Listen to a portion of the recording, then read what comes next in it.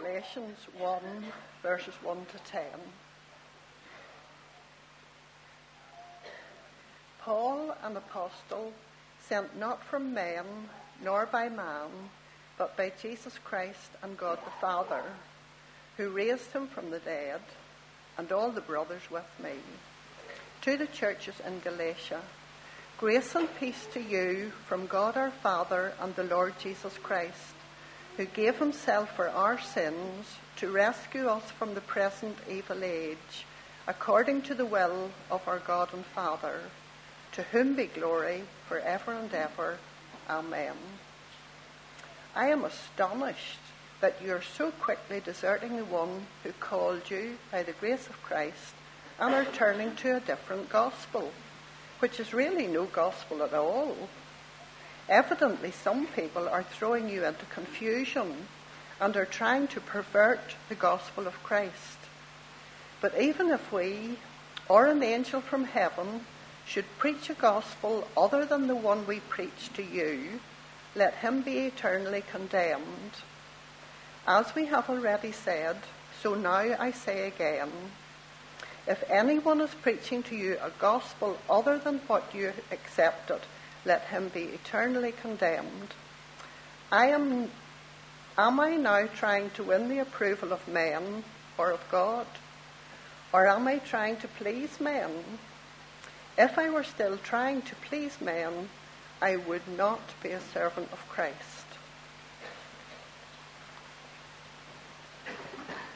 Together. Our Lord and our God, as we turn now to your word, we need to hear your voice.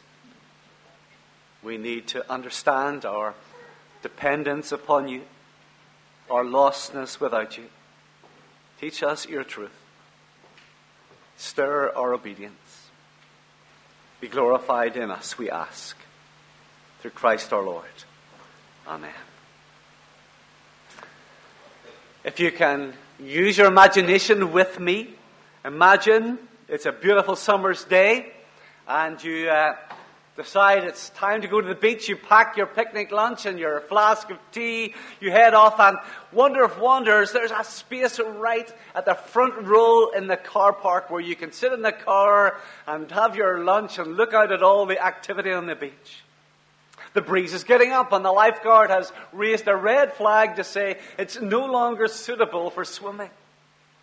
The tides can be very treacherous on this stretch of the coast. And you notice a father and a son there throwing a beach ball back and forward to each other at the water's edge.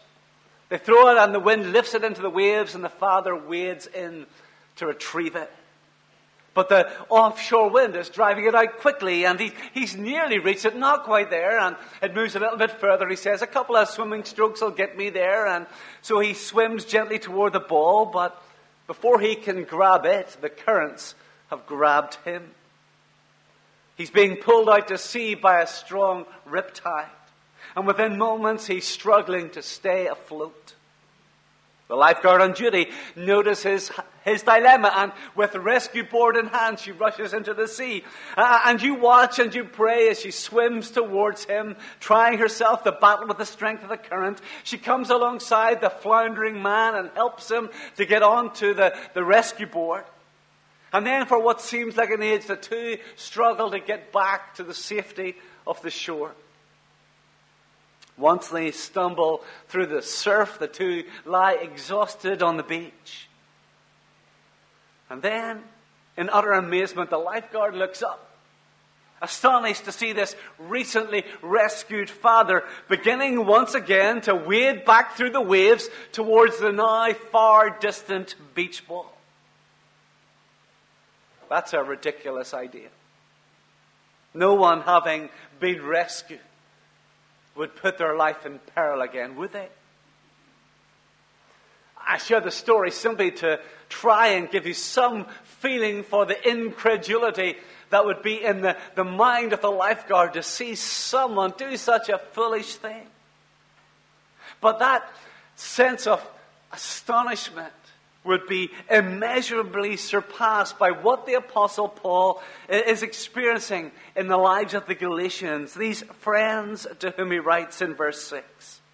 I am astonished that you are so quickly deserting him who called you in the grace of Christ and are turning to a different gospel? These Galatian Christians, so recently rescued from a hell-bound destiny, are once again wading their way back out into the ocean of sin.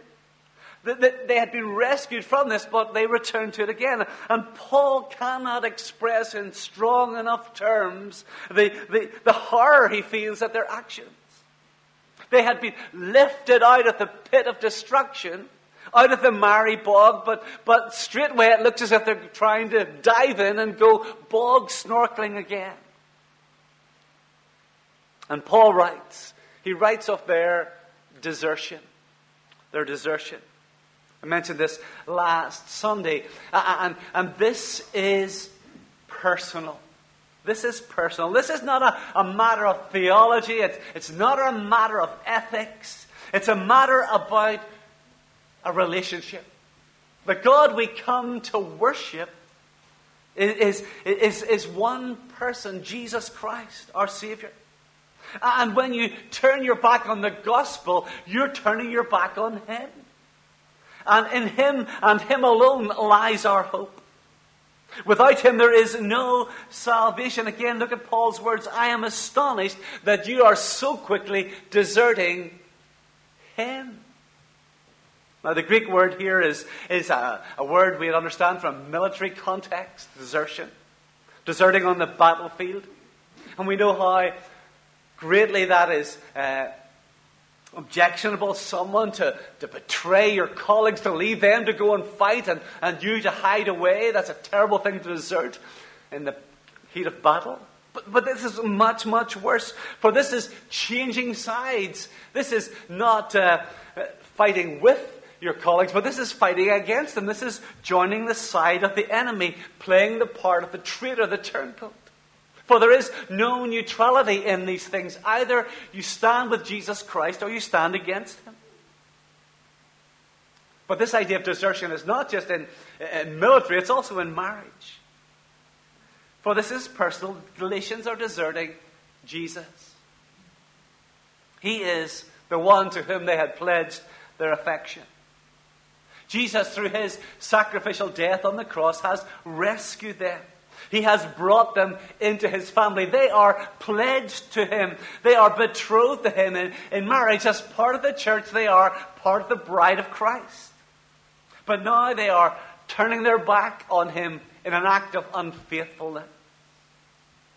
You're familiar, I hope, with the teaching of the prophecy of Hosea, where Hosea takes this unfaithful wife, Gomer, and she goes back to her lovers, back to her prostitution. That's, in a sense, what Paul sees here with the Galatians. Or elsewhere, Ephesians 5:1, Paul writes to Christians and saying, "You're dearly loved children." And imagine these children, that it's as though they are like the prodigal, saying farewell to the father, taking from him all that he has provided, but they run away from his purposes and plans. Or one final illustration, it's like Lazarus, having been resurrected from his grave-clothes bondage, once again getting strips of linen and wrapping them around himself and making his way back to the tomb. Having been rescued, freed, and forgiven, these Galatian Christians, once again, through their choices, are placing themselves in harm's way. How? How? Because they are turning to another gospel, not the truth which Paul had shared with them. They're deserting. There is an act of desertion. The 4 points of all D's. Desertion. The second one is distortion. Distortion, verse 7. They were, as we read, turning to another gospel. Not that there is another one, but there are some who trouble you and want to distort the gospel of Christ. Some years ago, I was preaching through this book in my days in Randallstown. Through the wonders of technology, all those sermons are now lost as my hard disk fried, so for good or ill, I don't know what that is. But at that time, we had a great big banner to my left on the wall, 10 foot long, whatever it said. And it just bore the message, no other gospel. No other gospel. That's the summary of the whole of the book of Galatians. No other gospel. And the most dangerous gospel, alternate gospel, is not the one that is radically different, not the one that is obviously different, but the one that is subtly different. If someone gives you £20 change in Monopoly money, you are not going to accept it. And if you are going to accept it, could you see me afterwards? Because I have a £100 note here that needs changed. No, you can see the obvious. You realize that that can't be real money. You are not fooled by something that looks completely different. But if it looks like the real thing and it feels a bit like the real thing, well then you can be easily deceived. I was reading or watching a little video. The Bank of England has a little video about how to identify proper banknotes. And these new polymer notes, they each have a large see-through window that bears a portrait of the Queen. And over that see-through window is a foil layer that has two different colours on the front and the back. And below the window is a foil hologram that changes as you move it to reveal the amount of value of the note. And above the window is a 3D coronation crown. You'll all be getting your money out just to check it has all those things now. And once one of those items isn't present, if any one of them is missing from your banknote, it's worthless. Just one to be absent means it loses all its value. And so it is with the gospel. Once you change it, once you distort the truth at any point, its worth is gone completely. And Paul, as we noted last Sunday, is particularly concerned about those who add to the gospel. Those who distort it by making additional demands. In the book of Acts in chapter 15, Luke helps us understand where this problem arose. Just to read one verse. Acts 15 verse 1, Luke records, "But some men came down from Judea and were teaching the brothers, unless you are circumcised according to the custom of Moses, you cannot be saved." Now these people were not dismissing the gospel message that Paul had presented, but they were adding to it. Yes, they still proclaimed the death and resurrection of Jesus, but they spoke of other necessary elements that had to be acquired for true Christian faith. And look, they had come from Judea. They had come from the birthplace of Christianity. And they came quoting the Bible to add to their arguments. They seemed strong. They seemed credible in what they said. And they appeared to be people of authority. They had connections with Church HQ back in Jerusalem. And consequently, the Galatian Christians were misled. These Judaizers, as they're called, came requiring Gentile Christians to live as Jews, to be circumcised, to adhere to the regulations of the Mosaic law. And the bottom line is this, that what they wanted was that these new Christians would think like them, act like them, and look like them. And we do this, and I've done it. We decide that if someone's really to be a Christian, they have to hold to the same standards as I do, and many of those have nothing to do with the gospel. I think of the story of the young person who was invited along with a friend to a youth weekend of one of my former congregations. And while this young man was at the weekend, he came to faith in Jesus Christ.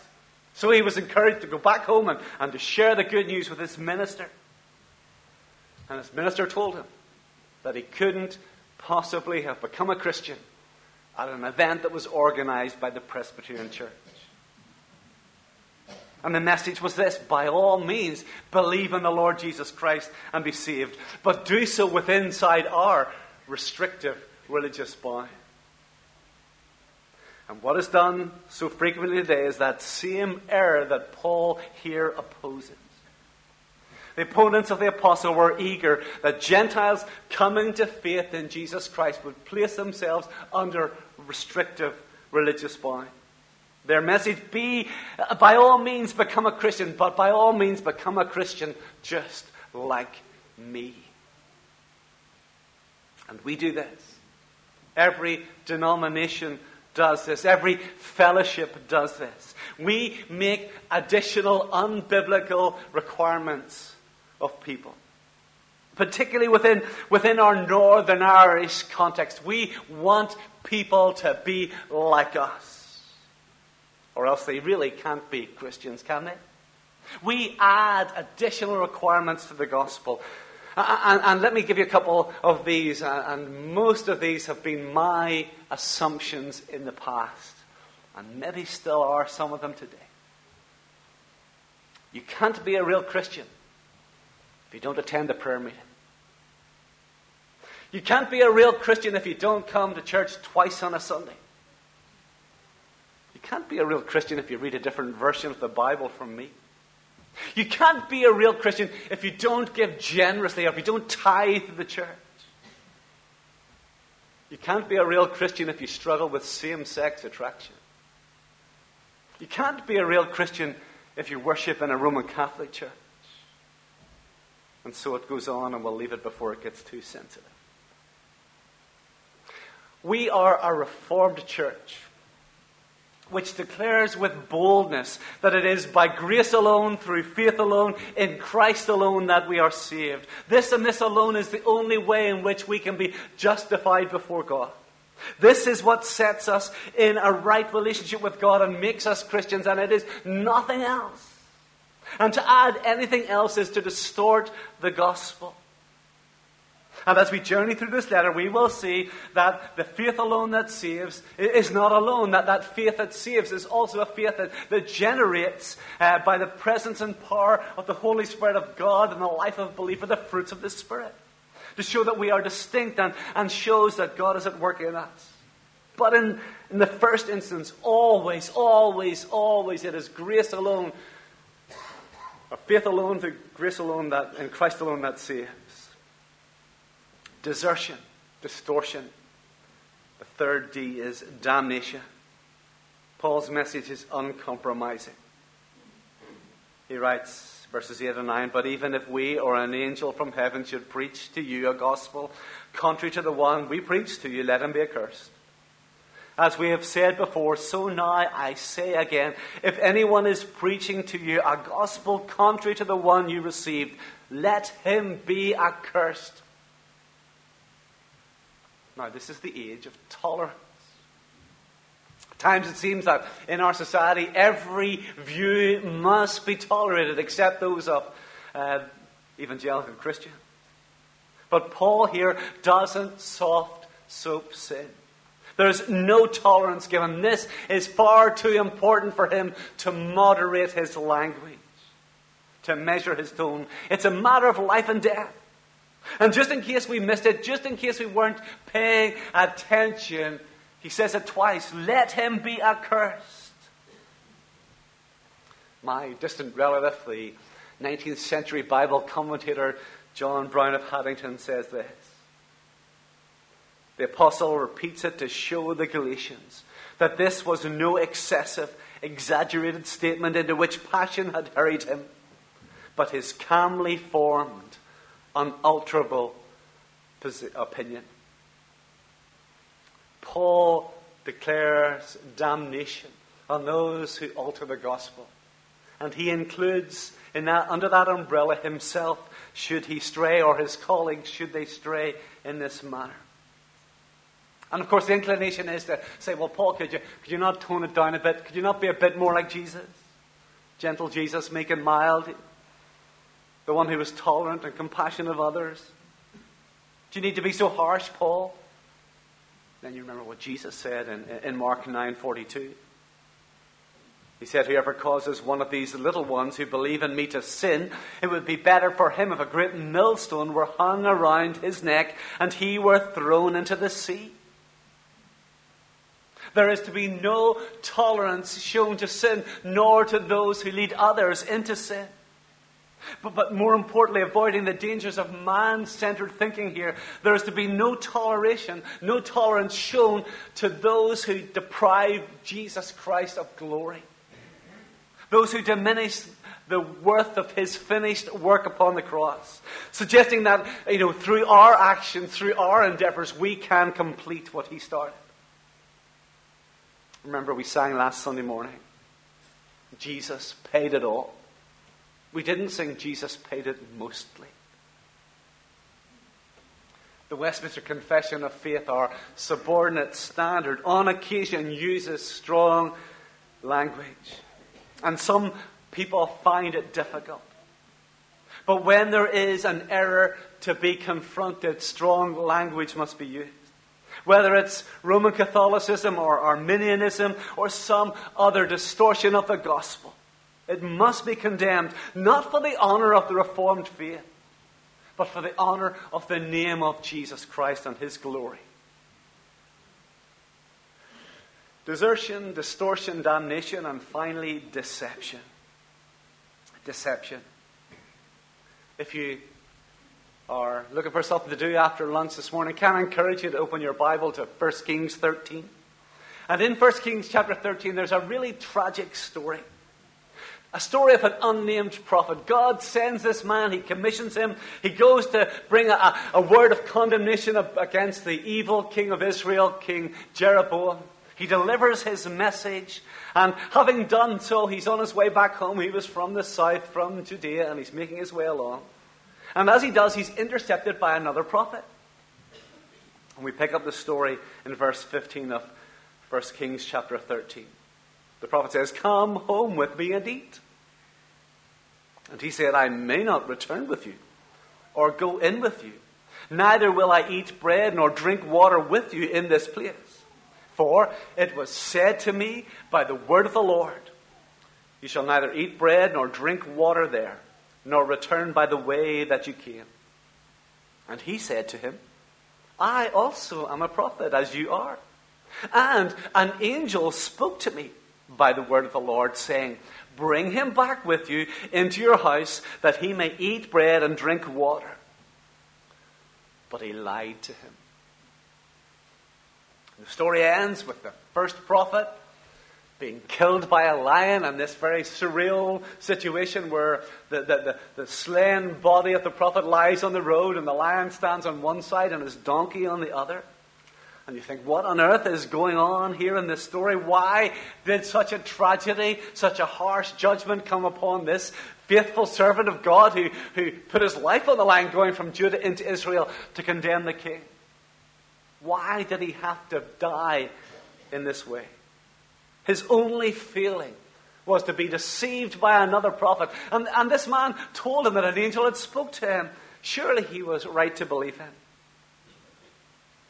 And the point of 1 Kings 13, and the point that Paul is making here, is that when God's word comes to us, we dare not disobey it. Yes, the man had been deceived. Yes, this prophet was foolish. And the one who deceived him was very plausible. But he ought not to have been deceived, because God had spoken his word to him. And that message was clear. And God doesn't send a second message to contradict the first one. And these Judaizers, they were very convincing. The Galatians had heard God's word proclaimed through Paul. And they ought not to have been deceived. They ought not to have been enticed astray from the truth of Paul's proclamation. If you have your Bible open at Galatians, if you flick over just a couple of pages, 2 Corinthians 11, verses 3 and 4, Paul writes this.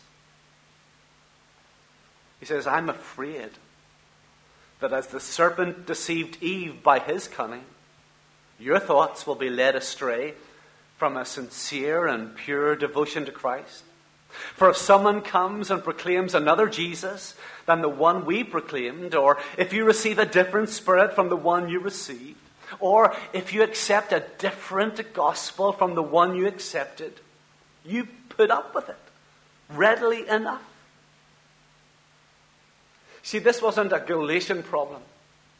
This was a church problem. It wasn't just a first century problem. It's a danger to the church in every age.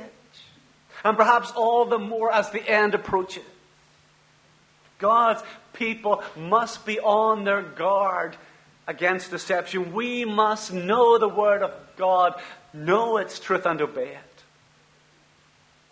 One of the arguments made against Paul is in that last little verse, verse 10, which he defends himself and says, "For am I now seeking the approval of man or of God? Or am I trying to please man? If I were still trying to please man, I would not be a servant or a bondslave of Christ." You see, Paul died to defend his message. As John MacArthur says, by nature, people pleasers are not martyrs. No, Paul's word could be trusted because he received it from Christ. He was not a deceiver. So 3 quick, brief application points.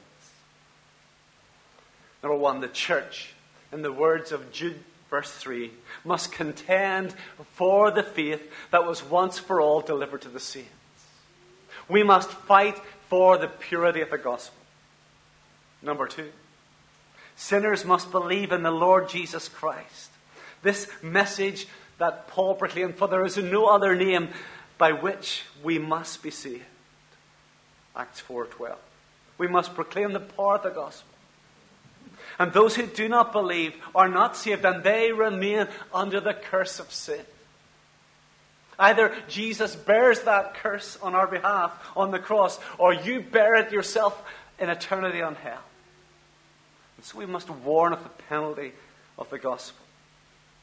Fight for the purity, proclaim the power, and warn of the penalty of the gospel. This is too serious to trifle with. May we believe it, receive it, and defend it until God shall call us home. Let's pray together.